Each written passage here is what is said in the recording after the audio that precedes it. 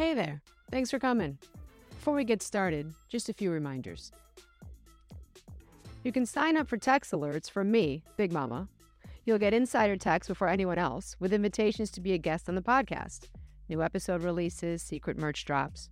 Just text the word JOIN to 332-244-6262. Remember, you have to be at least 13 years old to join the text list. Have you already left us a 5-star review on Apple Podcasts? No? What are you waiting for? 5-star reviews, especially with a comment, help the podcast to be found by other people. So do it now. Like, right now. Okay? Now.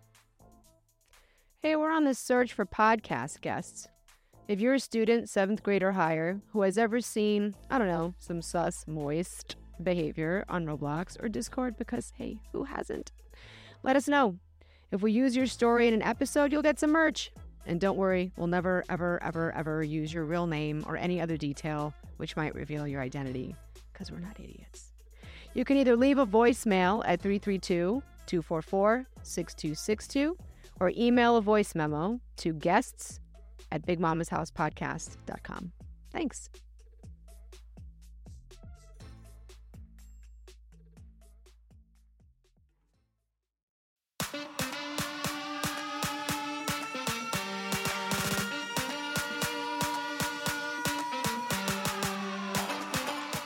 This episode of Big Mama's House Podcast has been brought to you ad-free by our fans. If you would like to learn more about supporting this podcast and this topic, visit www.patreon.com/Big Mama's House. Well, here we are, back together again. Thanks for coming back to Big Mama's House. This is Season 1, Episode 3. Young kids are sexting and watching porn, also known as Don't Dress Up Like a Seal If You're Going Surfing. I'm glad to have you back for this super important episode, a sort of a safari expedition of the underworld of online sexting and sexual predation. Don't bring a camera. Since sexting now begins in the 4th grade, if you're listening and your children are in elementary school, this episode is especially for you. If I've just made you sick to your stomach, this episode is definitely for you because you don't know what's going on. Having said that, please be aware that you might not want your children listening to this episode, partially because I'm not trying to give them any ideas, but you might decide to listen to it with your child when you're done a second, third, or fourth time. You decide. This particular sexting episode was meant to be released next week, but then I saw something online that broke my brain and I had to push it forward to bring it to you sooner. We'll talk more about that later. We know children misbehave on their devices all the time, and why wouldn't they? That's normal. They're kids. It may begin when they're really young, when your 3-year-old doesn't want to let go of your phone after watching 6 straight episodes of Peppa Pig. Never mind the fact that you're ready to stab yourself in the face because she's singing that song again about Peppa not being able to find her daddy's finger, and how is no one else disturbed by that? Kid misbehavior, device-related or not, starts out simple and small. My mother always says, little children, little problems, big children, big problems. The parenting challenges get bigger as your child gets older, and that makes sense. Most parents don't even consider the talk, the talk, until the child is at least prepubescent. And that makes sense. You're not going to ask your toddler to pick up a tiny plastic chair to sit next to you so you can chat about herpes. At least I hope not. However, typical parenting logic is worthless when devices become a part of your home. That's when it gets more complicated. Here's where I see the biggest and most common digital parenting mistake. There's a digital version of the talk. And if your child owns a device, especially a smartphone, then that device talk about porn, cyberbullying, sexual predators, sexting, etc., has to happen when you give the kid the device. Not when you think the kid is ready for the talk or you suspect that he's sprouted a couple of pubic hairs. That's too late. If you don't think it's appropriate to have a conversation with your 3rd grader about fetish porn, and I agree, I don't think that should happen either. That's why the 3rd grader cannot own a phone. Because either you give the phone and you have the conversation, or you don't have the conversation and you don't give the phone. There's no third option. What most parents don't realize is that the sooner that a child owns a device, the sooner those conversations will have to take place, because the very act of giving the device speeds up the pace at which that child will have the access to sexualized content. And if you allow him or her to have social media accounts, you're also speeding up the rate and risk of that child being available both as a target for sexual predation or as a participant in sexting, porn addiction, tech addiction, and potential criminal charges. When I present to students all over the country, I give them this anonymous exit survey, and that survey reflects a few key points of data that are relevant to this issue. And by the way, the data is scarily consistent across geography and family income and types of school, public, private, etc. So here are the points that are consistent regardless of what school I go to, and have been for years. The porn consumption among children now begins at age 8. Porn addiction now begins at age 11. Sexting is now beginning in the 4th grade. Kids are being given smartphones at ridiculously young ages. And I'll say it another 1,000 times. Your child under 13 does not need a phone. In addition, children are not allowed to have any social media because of the federal COPPA guidelines. COPPA means the Children's Online Privacy and Protection Act. And despite that guideline, most kids start using social media well below the 13-year-old benchmark.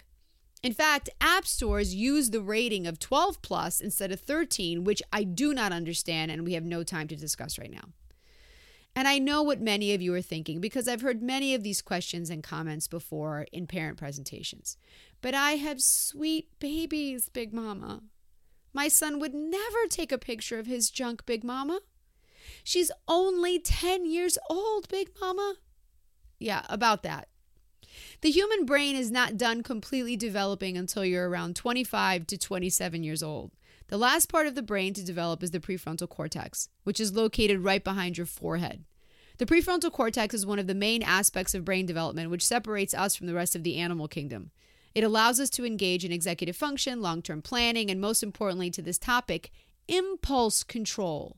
Think about that. We're not in full possession of adult-level impulse control until our late 20s. Even if we presume that you do in fact have sweet babies and that he is in fact obedient and darling and kind, here's the problem. Having a phone even after 13 provides the keys to the kingdom to every type of content for your kid to go and find. And even if you still want to believe that your child would never go and seek out sexual content, having social media at any age exposes your child to vats of sexualized content, and this is particularly true for Snapchat and TikTok. Now let's add the fact that his brain is not completely developed and won't be until he's 25. Kids are not shorter adults. They're taller, hairier, smellier 3-year-olds. That's all this is. It's unfair of us as adults to expect children to exhibit a level of impulse control which they can't possibly produce biologically. I'm not saying that this is a pass for bad kid behavior. Your kid needs to be given standards and held to those standards and disciplined when they fall short. However, those standards need to be matched with way lower expectations. It's a matter of putting in bumpers. If you ever went bowling as a child, they probably put up the bumpers on the sides of the lane, preventing the ball from falling into the gutter in order to give you a chance to learn how to bowl. I'm suggesting a digital parenting version of bumpers. Yes, my 13-year-old son, I'm giving you a phone. Here are the rules. Here are the parental control limitations. And in addition to that, because you don't have the necessary impulse control, you are not allowed to have Snapchat or TikTok. Bumpers. The bottom line is that I know for a fact that kids are watching copious amounts of porn because they tell me. I know that kids are sexting because they tell me. I know that some kids are addicted to porn even at shockingly young ages because they tell me. I know how many kids are using Snapchat and TikTok in elementary schools because they tell me. But let's go back to sexting. What does sexting mean anyway? Sexting just means the electronic sharing or transfer of sexual or sexualized contents, words, pictures, videos. That's it. It's electronic transfer of sexualized content. That's simple enough. And yes, it's happening everywhere. And yes, very young children are already engaging in sexting.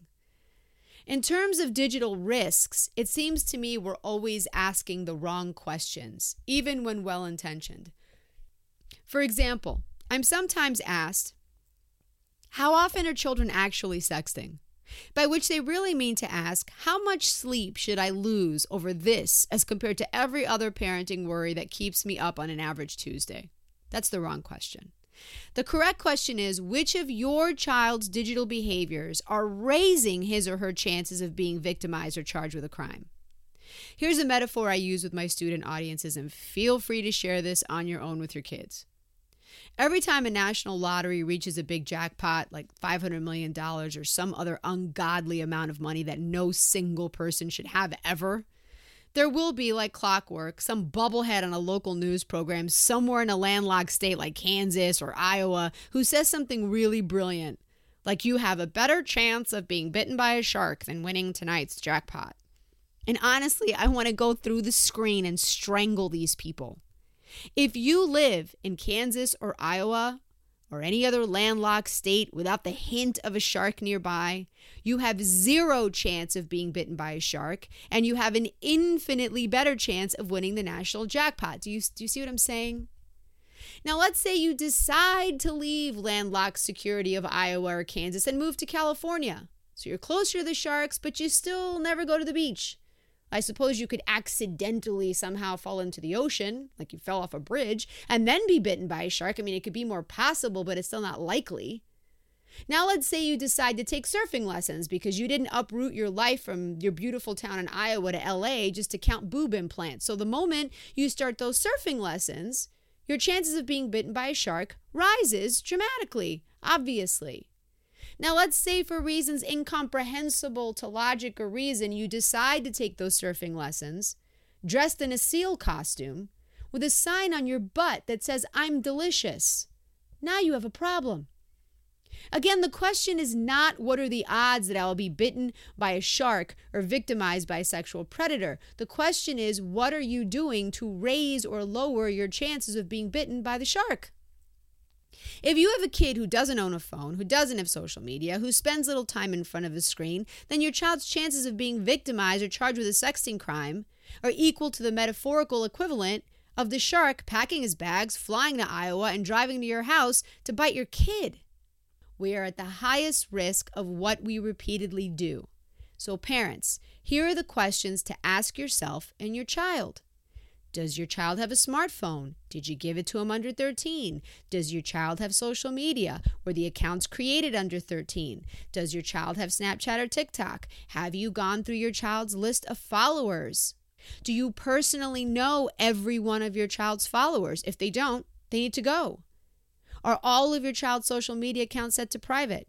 Does your child have multiple Instagram accounts? Have you had the digital talk related to risks with your child, including sexual predation, sexting, sex trafficking, sextortion, and cyberbullying? Here's another question I get. Why is sexting such a big issue? Sexting isn't necessarily illegal when adults do it. I mean, among adults, sexting is disappointing, but not illegal. I mean, maybe it's just me, but after you've seen enough pictures of people's junk, everything starts to look like overcooked beef stroganoff. But hey, that's just me.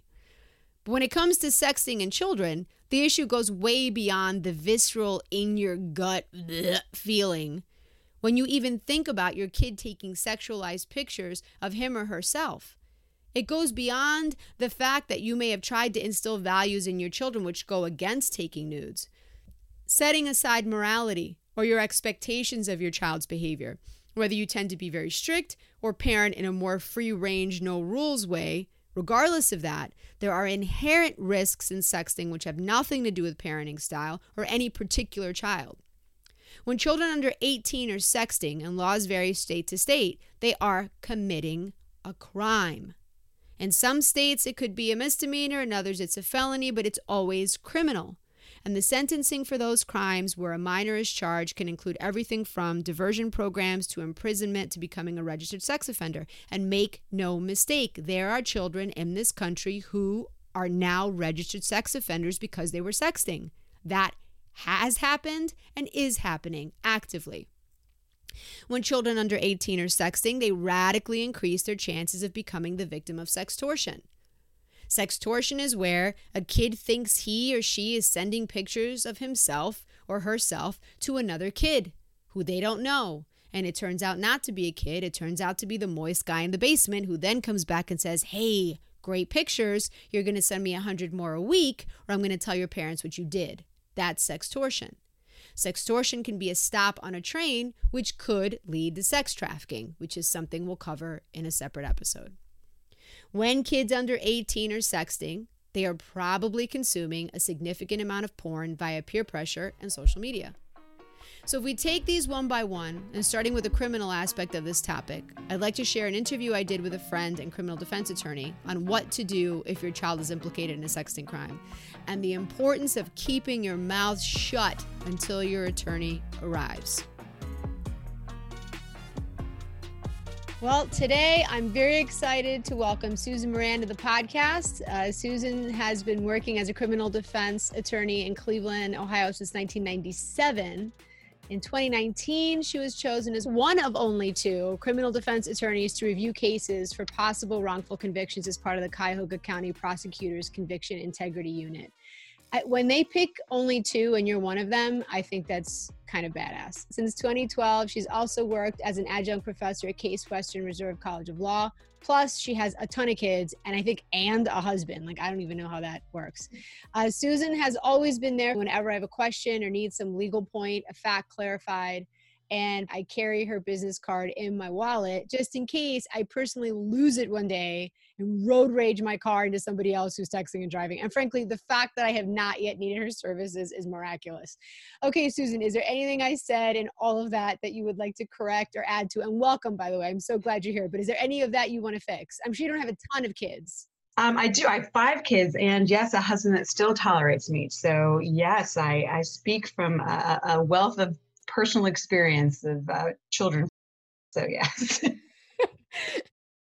When you see somebody else's kid messing up, you have such a good lens of boys, girls, different ages to view that through.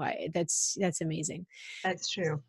Last summer, you were kind enough to attend one of my live events because I wanted her to help me beg parents to please, please, please, always, always, always bring an attorney with you when speaking to law enforcement. Even if you know your child did not do the thing, whatever the thing is, even if you were in a completely different physical location when a crime occurred, and you can prove it, you've got receipts, you've got pictures in Zimbabwe, I don't care what the scenario is, keep your mouth shut until your lawyer arrives.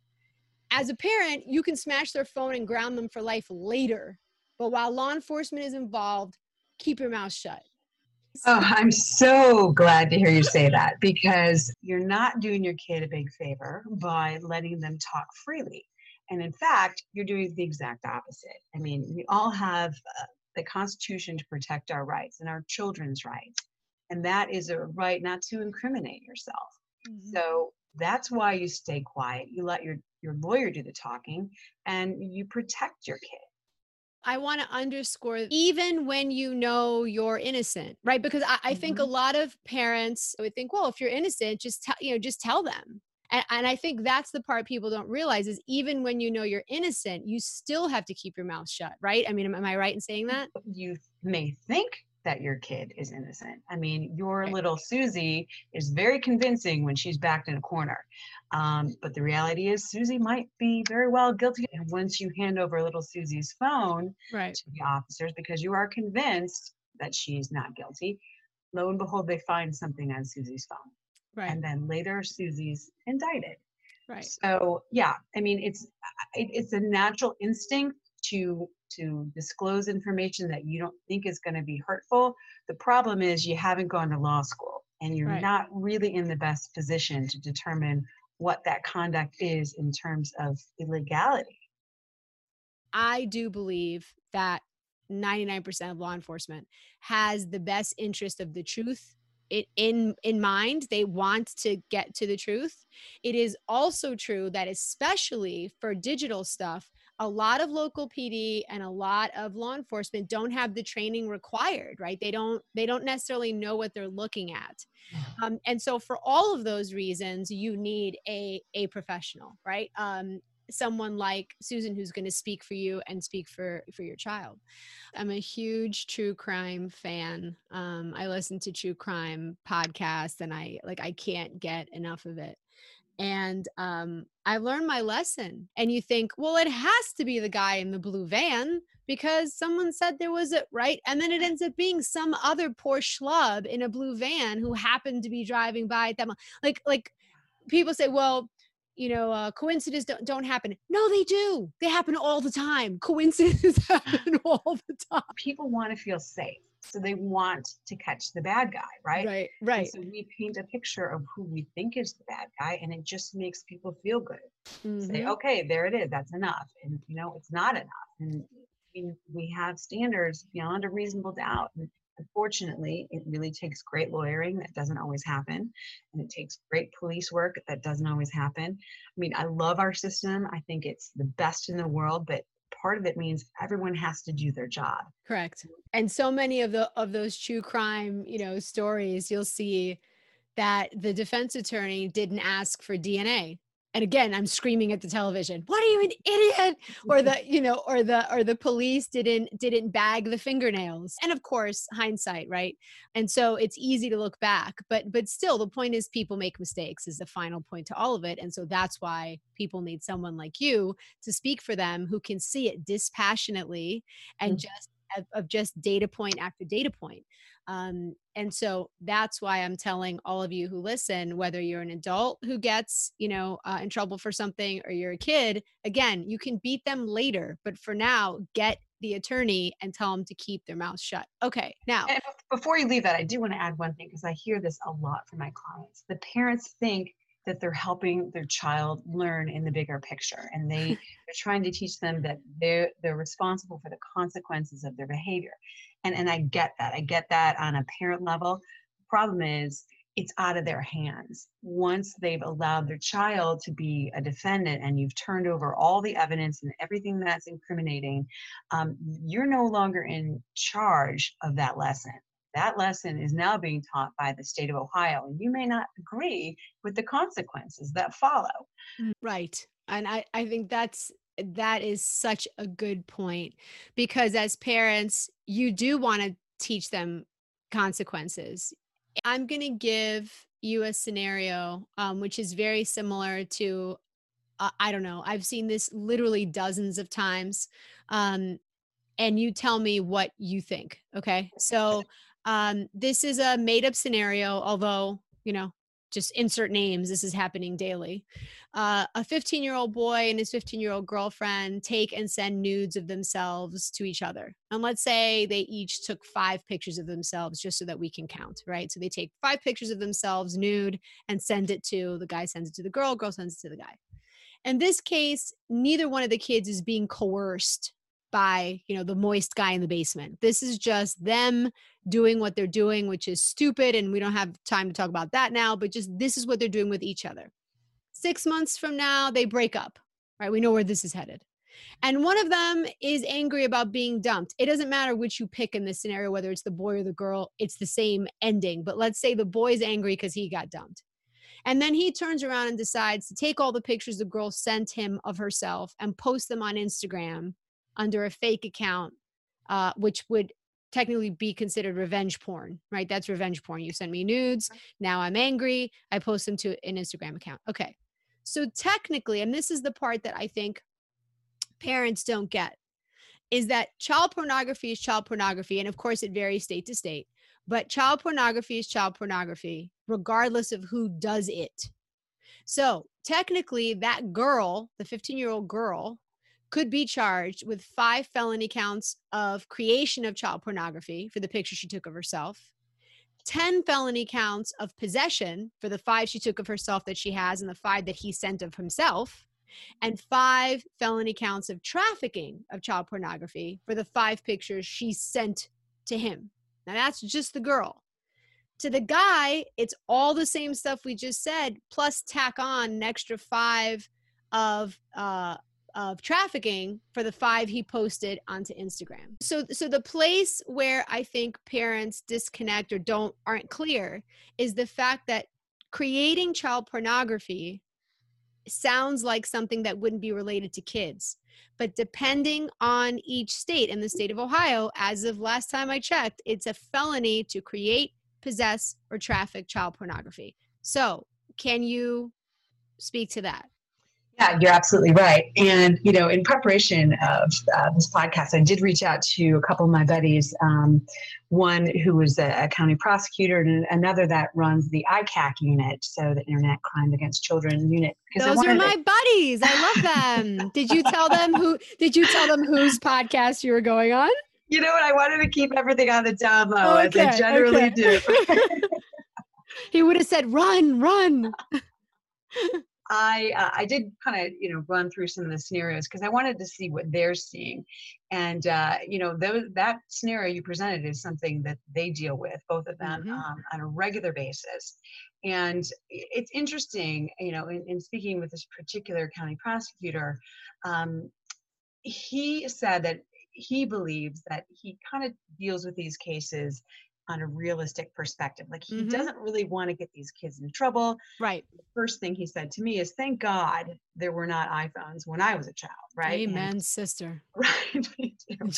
And as we were conversing, the ICAC guy that I was speaking to said what they're sometimes seeing is a further component of like extortion. Right. So when the boyfriend says, hey, I've got these pictures, you better get back together with me or they're going viral. I mean, that's an additional felony. And then they're really kind of hammering the boyfriend in that scenario. And they don't have any problem bringing a felony for that kid. And, we know their frontal lobe is not developed until they're 23, 24? 25 to 27. Oh God, see? Yeah. So they're not even thinking rationally and their hormones are running crazy and, oh, but I'm in love. The problem is when it becomes malicious intent. And that's what you were talking about, right? So when it becomes the boy put the pictures on Instagram, they're not letting that go, right? Because it went from I'm just an idiot kid to, something completely separate. And the point that I want parents to hear loud and clear is that when a kid is sending sexual content of him or herself, boy or girl, doesn't matter. And then in Cleveland, they do have a task force that's well funded. But if you ask those guys, if we doubled, tripled, quadrupled your staff, would you catch all the bad guys? And they'd still say no. Even if you multiplied our staff by a factor of 10, we'd still not be able to get all the bad guys, right? And speaking with the ICAC, it was actually this morning that I had that conversation. And he said, to be honest with you, our workload is so large that those types of cases are almost exclusively handled by the city prosecutors. That doesn't even come across their desk. But that tells you something, right? They can't even, and just for everyone else's education, ICAC means Internet Crimes Against Children. So sexting really technically falls under ICAC. But for the volume, what you're saying is for the volume that it happens, they can't even handle it. Can you speak to the things that you've seen, the cases that you've worked on?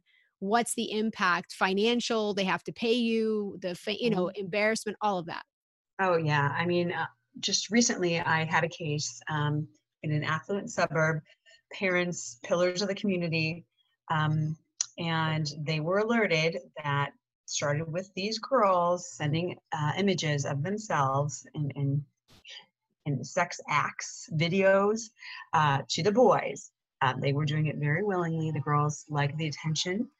Then the boys were circulating all the images amongst themselves. Well, the school got word of this, and all of a sudden the police are brought in. Police made a lot of mistakes in this particular case. The police, of course, brought the parents in with the child without an attorney. And, the parents willingly hand over the phone to the police to look through the images. Now, this particular police officer was ill-trained because the officer did not save the images and, in fact, told the parent to delete all the images on the phone, which is a crime, tampering with evidence. So then they hired me. And then I began speaking with the police about this matter. And I revealed to them that they had sabotaged their own case by deleting these images and instructing the parents to commit a crime. And they subsequently, after much negotiation with the prosecutor, with the detective. They subsequently ended up dismissing the charges, which was huge for my client. But it cost them a lot of money. I don't want to reveal how much I charge, but let's just say it was uncomfortable financially for them. The result they were very happy with, but it was embarrassing. Right. I had known them on a social level, and now I knew. So there is so much collateral damage that happens in these cases, but it's so popular. It's really troubling. So here's a couple that I've seen. One school hired me to come out and present to their students in the aftermath of a planned high school party where ninth grade girls were invited and expected to perform sexual acts on a group of boys who videotaped the acts and then shared the video content. Okay, so that's one. Another school was dealing with a student who requested nudes from classmates. Those nudes were given gladly, and they were turned into an elaborately designed card game. I'm laughing, but it's not funny. It was sort of like Pokemon cards, but with nudes. And then this kid reproduced copies of this game and sold them. Now I know Susan's brain must be ready to explode, because now that's go ahead. Explain to everyone why you're like, why is that so much worse, Susan? Oh my God, now he's trafficking in child pornography. I mean, it's just like the felonies are just quadrupling. Just piling. Yeah. Piling. Like now he's benefiting in a financial way. Okay. I was talking with the ICAC guy about a very similar scenario. He was saying that he's seeing on Instagram, girls are taking pictures of themselves. They're posting it on Instagram with their face covered, and they say, DM me for more photos. It's child becoming entrepreneurial as a 15-year-old selling images of herself on Instagram. Well, I got to tell you, and talk about falling down the rabbit hole, Susan, you and I always end up here somehow, but I don't know how we do it. We're not even drinking, for God's sake. I do have one other scenario that I found me. interesting in this research that I was doing. So this particular county prosecutor was talking about how he has been seeing these young middle school kids on their dating apps, right? Grindr, Tinder, Hot or Not. Yep. Right. So these young kids have these apps on their phones, and their parents aren't aware what they are. So what is happening is you have a child who knows they're gay, mm-hmm. and they're too embarrassed to tell anybody. Mm-hmm. So they go on these gay dating sites, mm-hmm. and all of a sudden they've got some 28-year-old man that is willing to meet them. And this particular prosecutor said that this kid had a tent set up in his backyard. Dear God. And he was reaching out to these men and having sex with them in his tent in the backyard. These kids are so embarrassed to say, hey, I'm gay. I'm going to go online. I'm going to meet somebody else that's gay. And then all of a sudden, they're in this scenario they never foresaw. You can see where this could go. Like, you better keep doing this, or I'm telling your parents, and that whole rabbit hole that occurs in that scenario. Well, and you have to wonder about what kind of 28-year-old man climbs into a tent and thinks that that's okay. But and I also want to make the distinction for parents out there who don't know a lot about the LGBT community. And not that I'm some authority, but I do have close relatives that are LGBT. And so I just want to make it clear, the fact that you're gay doesn't make you a child molester. That 28-year-old guy is a child molester. The average LGBT person wants to be in a relationship with an adult. Like, that's not, those two are not synonymous. The fact that because you're gay, you're a child rapist. Absolutely. And my point is, I would love to see more support from that community for the children. 100%. So is there anything else that you feel we should be including in here? Or how about if the police show up at your house, what's the first thing you do? Yeah, right. So absolutely. If you get a call from the police that it's suspected that your child is involved with sexting, possession, and we'd like to just sit down and have a discussion with them. not, and they are so good when they come to your house and they make it seem like, you know what, I'm going to bring the apple pie. We're going to eat the pie and we're going to talk about this and, you know, everything's going to be fine. It's not going to be fine. Okay. And something I tell all of my criminal defense clients is just be polite and say, thank you very much. Obviously, I need to have my lawyer here just to make sure all the I's are dotted and the T's are crossed. I'm happy to make an appointment with you. Let me get back with you after I talk with my lawyer. And they're going to say, oh, no, no, no, no. You don't need a lawyer about this. Just, we just want to sit Susie down and, she's not the target of this. Susie's not the target. We just want to know what she knows. Mm-hmm. That's not the case. And even if it is the case, in 30 seconds, Susie is going to be the target because Susie knows something and Susie's done something and you don't know what Susie's done. So don't be fooled into thinking, hey, this is copacetic. Susie's good. She's an A student. She would never take nude videos of herself. This is preposterous. Susie did, probably. Okay. Poor Susie. Poor Susie. And you say I'm using my own name here. You're Susie. You're Susie. You're going to want to think that it's fine because that's naturally how you want to think, that everything's going to be fine. You're not doing your kid any favor. Press that pause button. Let me just make a phone call to my lawyer. That lawyer is going to say, do not make any statements. Do not let Susie talk to the cops. Do not let Susie hand her phone over to the police without a warrant. This is what we're here for. This is what we do. This is our job. Let everyone else do their job. This system works as long as everyone does their job. Right. Let us protect your kid. You'll have plenty of an opportunity to teach your kid a lesson.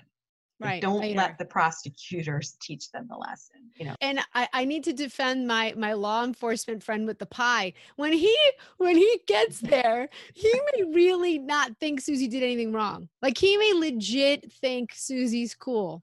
Right. But if he gets the phone and sees pictures of Susie's bits flapping in the breezes, Susie is hosed. Yes. That's the point. That's the point. point. Know that Susie. We all know about Susie.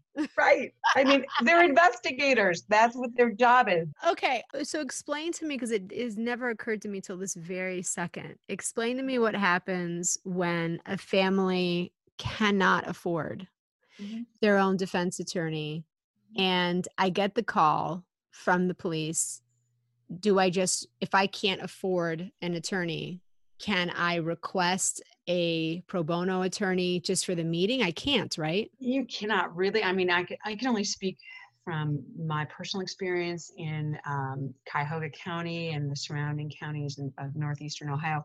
You don't get an attorney until arraignment. You're charged. Arraignment. Yes. So that is way further down the line. You don't have the right to a free lawyer at this point. So what does a parent do? Say, I'm not talking to you. If you have to charge him, I'm not talking to you. Exactly. Okay. Less information, the better. So if you are a family that cannot afford your own private defense attorney, the police have called, there's a problem, they want you to come down and speak to them. If you cannot afford your own defense attorney, what Susan Moran is saying, and what I would agree with, is that you say no. And if they have to charge your child, then let them charge them. And then you will be given the opportunity of an attorney you do not have to pay for. That's correct. The less information that's given over accidentally on purpose and, unwittingly about your child, the better off everybody's going to be. Right. Let's make the takeaway that, you should be checking your kid's phone. If you see child pornography on your kid's phone, delete it. Yeah. And P.S., there are certain apps that are just conducive, right? So TikTok, Snapchat, and there's a couple others which will be addressed in other episodes. But it's an issue of unfettered access and unsupervised time. When you put those two things together, you have a problem. All right, my dear. Well, I so appreciate you taking the time to do this. Well, the good thing is I'm doing it in my pajamas. So, Hey. that's not so bad. Excellente. I would have liked to have seen your jammies. They're Wonder Woman pajamas, just FYI. Of course they are. Because you're Wonder Woman. Miss Susan, I can't thank you enough. This has been great because sometimes I say all these things to parents and I know that at least a few of them are going, she is out of her mind. So that's why it's nice to have someone like you going, no, actually she's only a little out of her mind. Oh, my pleasure. My pleasure.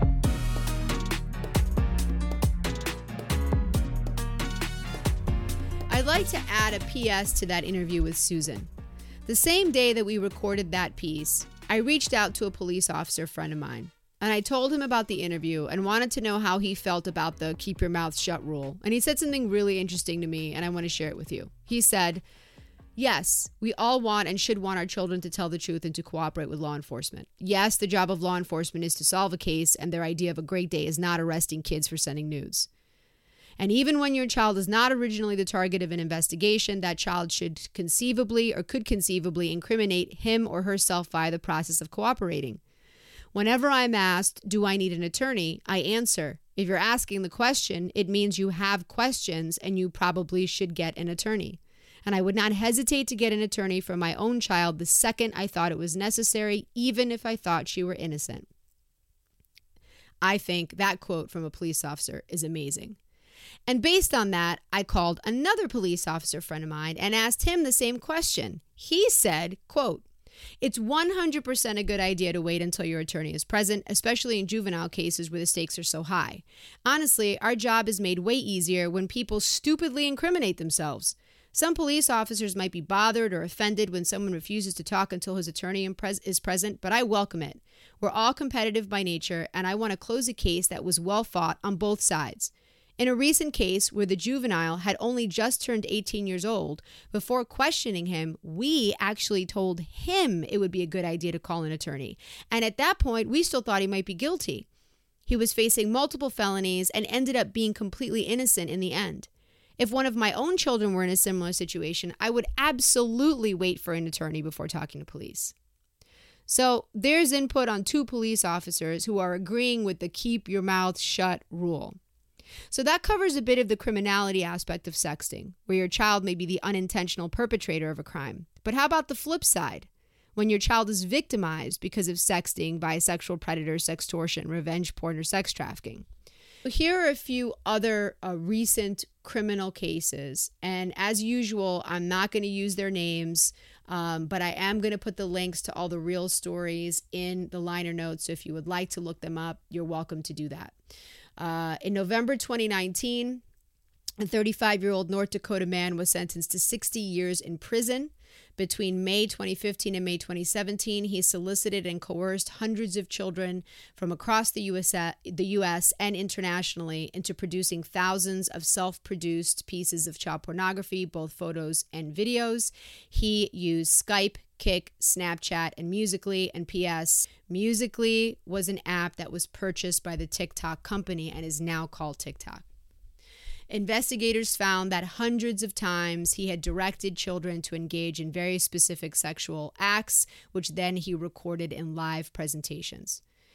The North Dakota Bureau of Criminal Investigations has identified 90 children from 3 different countries who he has victimized.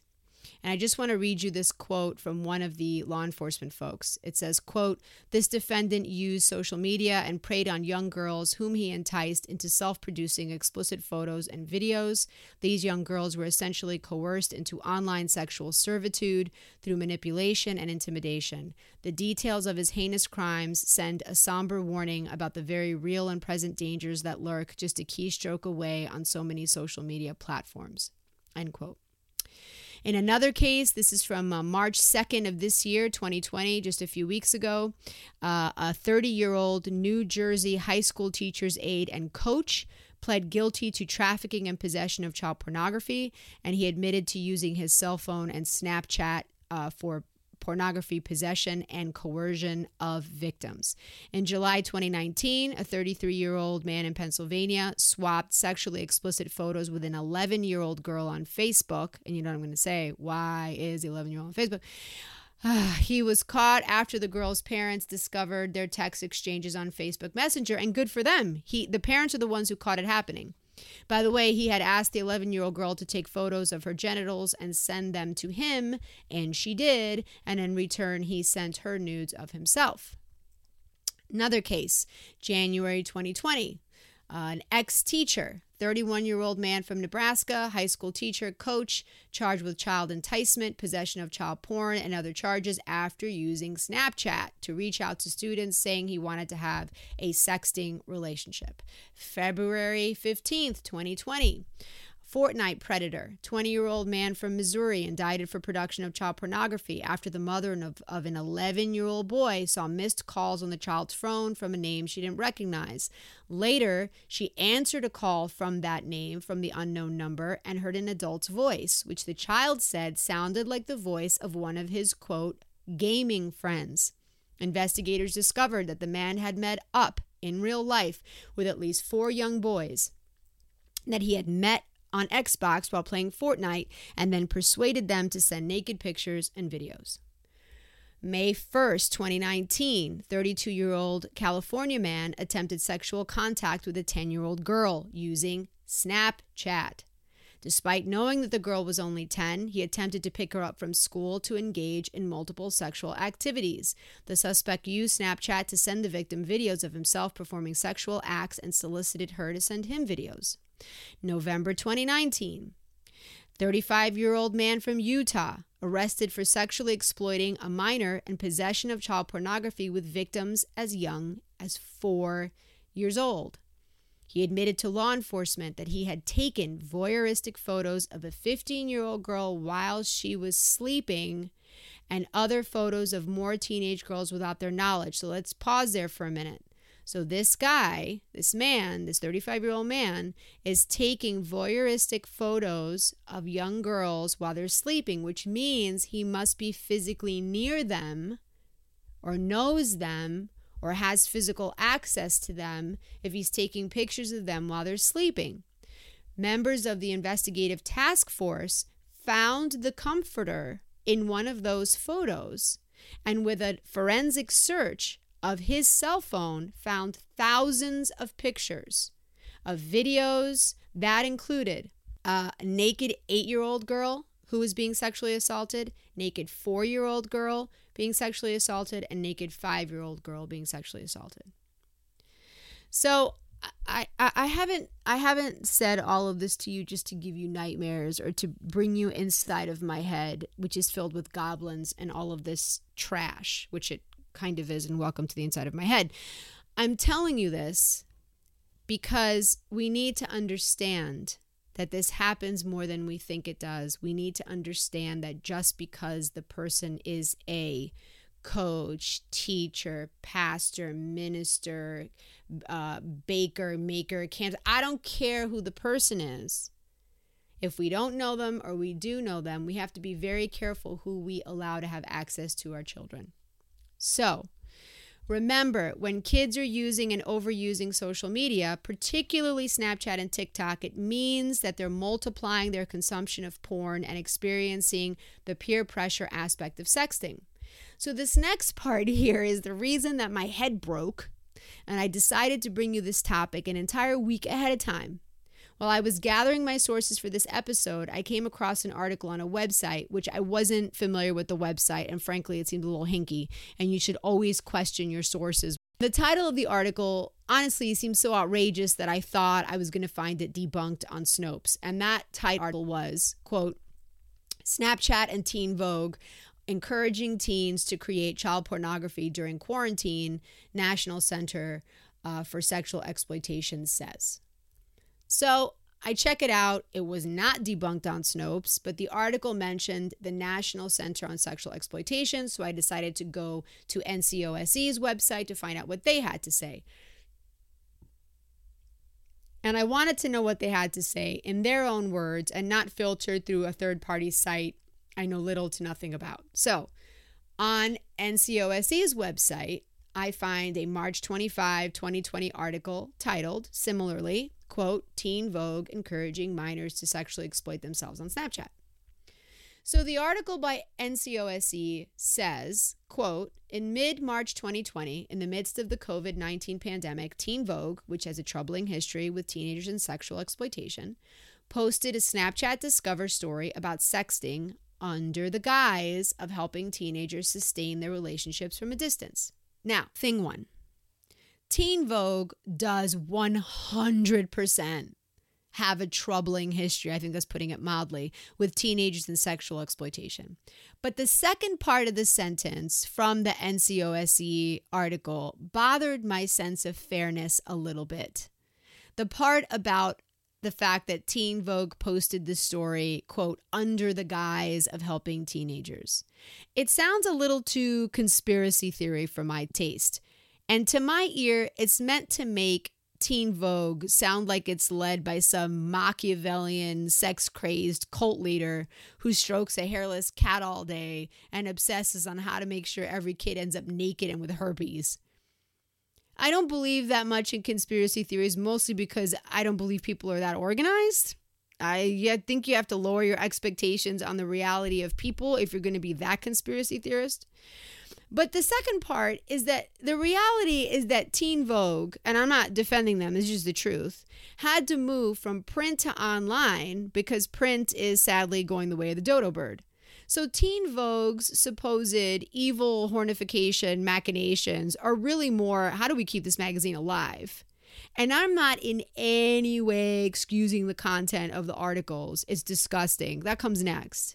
The fact of the matter is that the magazine's young readers may very well all end up naked and with herpes, but it'll be a result of Teen Vogue's rank stupidity and cataclysmic negligence, which, by the way, I respect way less than evil intentionality. I went on Teen Vogue's website and I searched for the term sexting. This is a be careful what you wish for, right? In order to decide for myself, and here's what I found.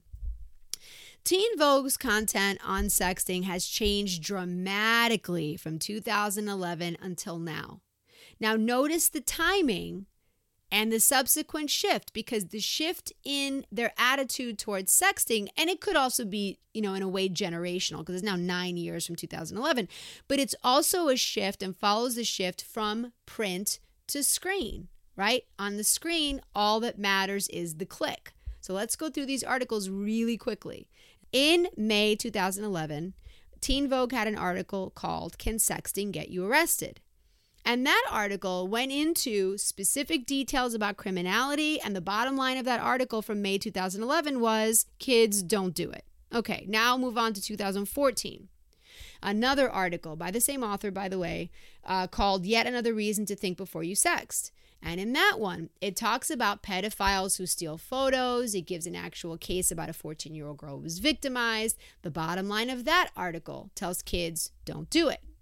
Okay, now we're at 2017, April 2017, article by a different author, and that article is called How to Sext, the Best Tips and Tricks.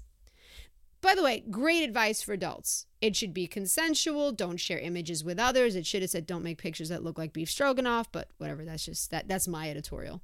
However, this statement, which you would expect to appear in that article, which by the way shouldn't appear at all in a magazine called Teen Vogue, but even leaving that aside for a moment, the statement of if you're under 18, it's a crime, which you would think would be the first thing at the top of the article, was buried halfway down the article as a subtopic. And I'm sure it wasn't intentional. I mean, it's not, again, I don't know that it was intentional to bury that.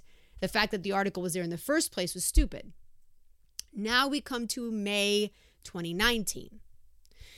Article called When Is It Safe to Send a Partner Nude Photos? Okay, so that one... And I want to read you the quote, because this to me is the worst of all of them. Forget about the one that just came out in March. The May 19th article called When Is It Safe to Send a Partner a Nude Photo says, quote, If you're under a certain age, sending sexy selfies can count as distributing child pornography and can even be considered a felony in some states. So why am I not taking a hard line and insisting you never send nudes? Because there's something supremely messed up about a naked pic having the potential to shame, humiliate, and destroy someone's life, especially because nearly everyone does it. End quote. The bottom line to this particular article was the law shouldn't apply because everybody does it. I have no words for that kind of ridiculous logic, particularly in a magazine called Teen Vogue. But now let's get to the March 2020 article, which is what started this whole my head broke thing, and the post from the National Center on Sexual Exploitation. That one was called Dating in Coronavirus. Can you still kiss, have sex, and go on dates during social distancing? Okay, and by the way, the subtitle said, sorry to tell you, the answer is you shouldn't with few exceptions. Okay, this March 2020 article is way more tame than the one from 2019. And the quote that sent NCOSC over the edge, which I get, by the way, says, if you're in the early stages of your romance, you can still forge an emotional bond with your new boo by texting and FaceTime. There are all kinds of creative, fun ways to sext if you're at that level. And P.S., the March 2020 article never mentions that it's illegal. Okay, now there's one article to go. After NCOSC had posted that the thing about being upset about the article. This one's called Everybody's Horny and Thirst Trapping Like There's No Tomorrow Because of the Coronavirus Pandemic. Subtitle, it's a weird nudes roulette every time I pick up my phone. I'm sorry, I can't laugh. I can't say that title without laughing. So that article says, quote, you should only be sharing or posting nudes on your own terms. Furthermore, if you're under a certain age, it could be counted as child pornography, blah, blah, blah. So that article from just April 3rd, 2020 does say, it's a felony, whatever. And then 3 paragraphs later, it says, if you're posting that photo, it better stand out though, right? And proceeds to give tips on lighting, photo composition, clothing, non-clothing, etc. Again, remember, all of these articles are in Teen Vogue, presumably 13 to 19. But to me, the worst of them, again, is not the one that they originally called out from March 18th, 2020, or the article, the March 18th, 2020 about the coronavirus. That's not the worst. The worst is the 2019 one, where she says, yeah, it's illegal and you totally shouldn't do it, but hey, do it anyway because what? Is that some legal defense written by middle schoolers? It's not fair. Wah, wah, it's not fair. You want to be a grown-up and send a picture of your junk all over the place? Then take your legal lumps like a grown-up. You can't choose that moment to suck your thumb and say it's not fair. And by the way, the fairness of the law doesn't render it not a law. NCOSC, for their part, does great work in trying to curb the overwhelming onslaught of sex trafficking, sextortion, sexual predation, revenge porn, etc. that's happening everywhere. They do some really great stuff, really. In fact, right under the article, they have an opportunity often for individuals to engage in a little bit of social activism, where you can let these companies know how you feel about whatever it is that they've done. So in this case, individuals can send a message to Snapchat, because what happened was that Teen Vogue promoted this article on Snapchat, right? So NCOSC is saying we should tell Snapchat that they need to take it down. And so you have the opportunity on the NCOSC website to do that very thing. However, that social activism email tells Snapchat, I almost can't say it without laughing. The language that NCOSC is using, well-intentioned, by the way, I'm not making fun of them at all. I think what they're trying to do is the right thing. But the language that they're using for Snapchat, to me, the irony is hilarious.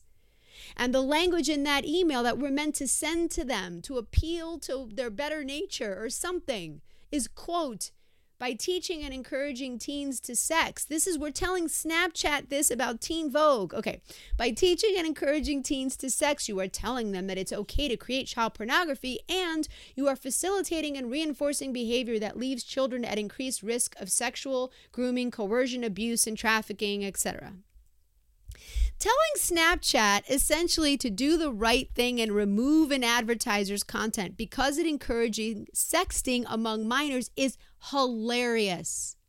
Sexting is what Snapchat was built on. It's what it thrives on. Sexting's in the drywall at Snapchat headquarters. It's in the wallpaper. It runs through the pipes. It heats the offices. Sexting makes up the fiber of the toilet paper and the... Okay, well, that fits. But I'm pretty sure if you take a jackhammer and dig up the cruelty-free juice bar in the Snapchat lobby, you'll just find layer upon layer of dick pics and booty shots and moist bits just flip-flapping all over the place. Snapchat equals sexting.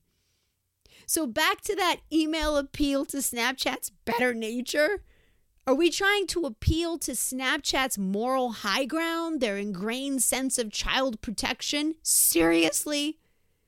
We're asking Snapchat to be the guiding moral compass to teen Vogue? That's not even the pot calling the kettle black. That's like watching the pot intentionally set hundreds of forest fires and then appointing the pot fire marshal in order to discipline the kettle who just had fired all the sewers. And make no mistake, Teen Vogue is the kettle, but they weren't always. The content has become increasingly more outrageous and sexually provocative as the publication has moved from only print to print and web to only web. It's far less about the content and all about the clickbait. And look, I have a message for Teen Vogue. If you're going to have teen in your brand name, maybe don't act like the creepy uncle douchebag who can only manage to write sexual clickbait for who? 13 to 19-year-olds? How are you not embarrassed? I mean, clearly there's no sense of shame, but does no one on your staff have teenage children? Why don't you just write a series on how to drink under 21? Because, I mean, it's like against the law, but like everybody does it, and that's not fair. Wah. What is the matter with you people? And forget about the ethical side. It's just not a good look. And if your real editorial intention is just to create sexual clickbait with better fashion sense, that's cool. Then remove the teen from your name. You're clearly having an identity crisis, and you might want to get that looked at because it's starting to fester. Now, as far as parents are concerned, parents, you need to listen loud and clear. Teen Vogue does not care about your children. They're not an advocacy group. They're not meant to care. They're meant to make money. They don't care if they're reckless. They don't care if they accidentally encourage or, in my opinion, are in fact aiding and abetting your children into committing felonies. They're only there to make money. That's it. So if you really want to make a difference, delete Snapchat in your entire house, which really should have happened anyhow, besides this case, and ban Teen Vogue and its entire parent company, Condé Nast, from your home. Since all they care about is money, that's the only language they're going to understand. And look, here's how I see this. And I may be more angry than the average bear because I have met these children. I have looked them in the eyes when they tell me, sometimes before they've told anyone else, about how they're getting nudes from some freak online or how they're being coerced into sending nudes and think they have to comply or someone's going to come to their house and murder their entire family. I've had those actual conversations with different kids multiple times. And I want you to know too. So just for this episode, which is why it's late, I grabbed the student survey data, which I personally and in real life collected from students at 10 schools where I presented over this past school year. Well, before the world cracked in half, but they're not even the 10 most recent, just 10 that I randomly grabbed. And I did a few quick calculations to share with you. So here's what we've got, people. You might want to sit down or get off the treadmill to listen to this next bit. And by the way, all this data will be included in the liner notes for the show. And for those of you who are new to podcasts, the liner notes are basically the description of the episode. And you can also find them on my website at www.overnightgeekuniversity.com. Okay, here goes. This entire data, what I pulled, includes 10 schools. 6 public, 3 religious, and 1 private across 4 different states. And they run the entire socioeconomic and geographic spectrum from extremely poor communities to extremely wealthy, from very rural to very urban and everything in between.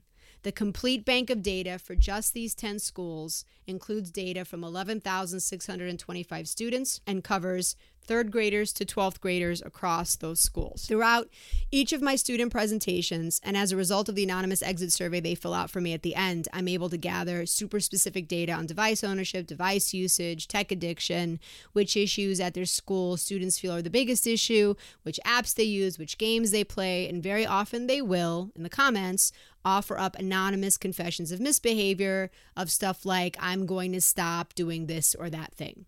But for today, we're only going to zero in on two aspects of this data set. So I pulled just the students who are under 13 years old. So I estimated that as third to sixth grade.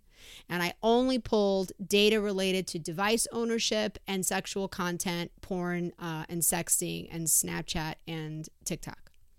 So when we use those parameters, we're left with 2,826 students covering third, fourth, fifth, and sixth, or the students we can comfortably assume are under 13 years old. Why 13? Because again, COPA says no social media under 13, and my own recommendation is no phones under 13. Therefore, we should expect that these children should have way less to no experience with sexualized content and risk. Okay, first data point. Out of those 2,826 students, they have a combined total of 5,882 social media accounts, or 2.08 social media accounts per student. That's an average. Doesn't mean every child has 2 social media accounts, but rather than one child may have 0 and another may have 4.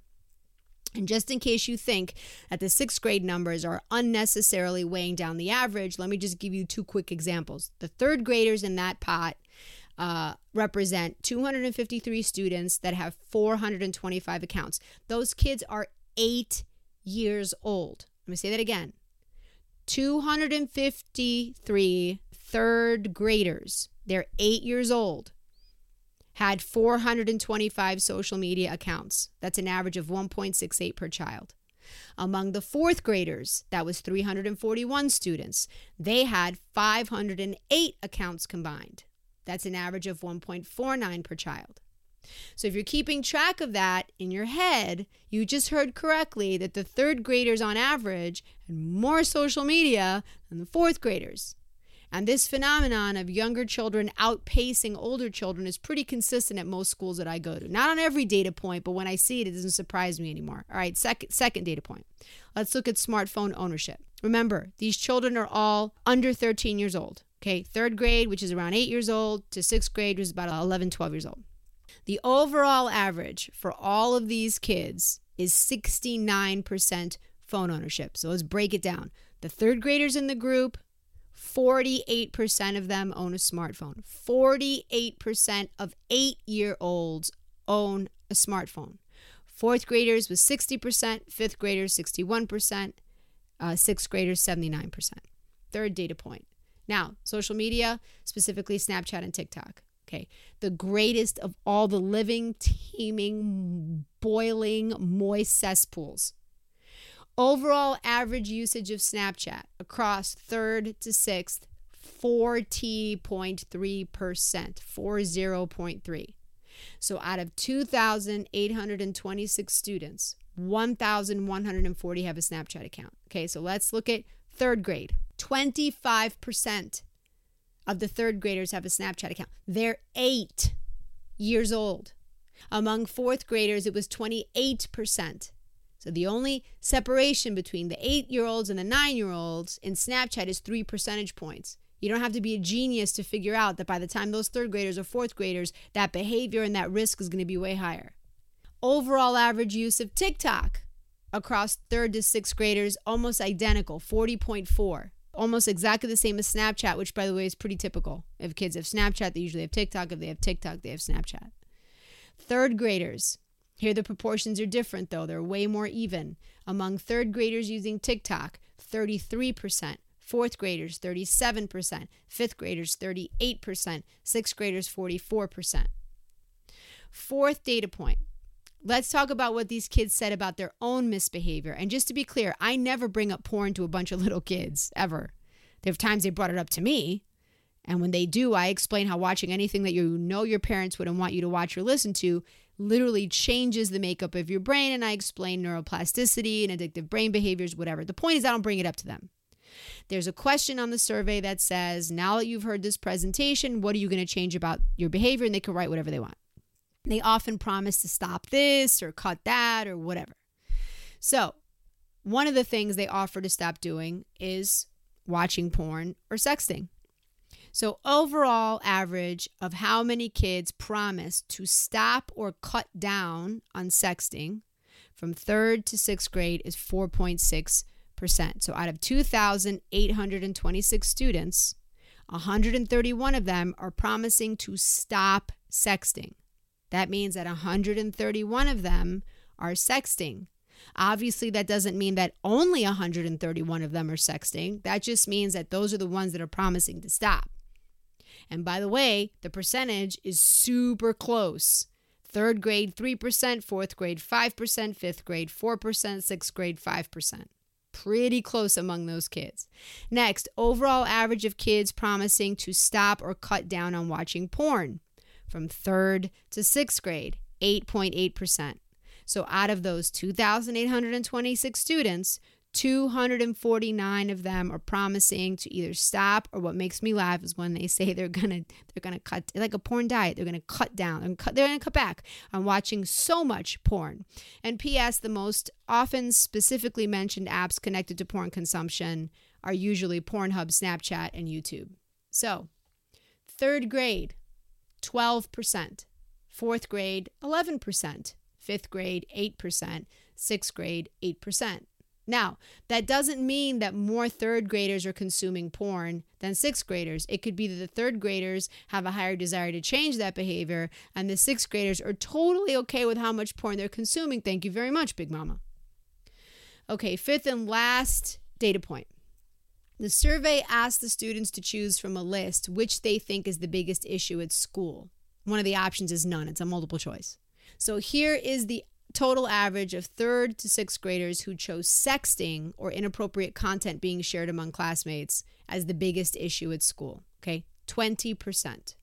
So out of those 2,826 students from 3rd grade to 6th grade, 560 of them believe that the biggest problem among their friends is sexting.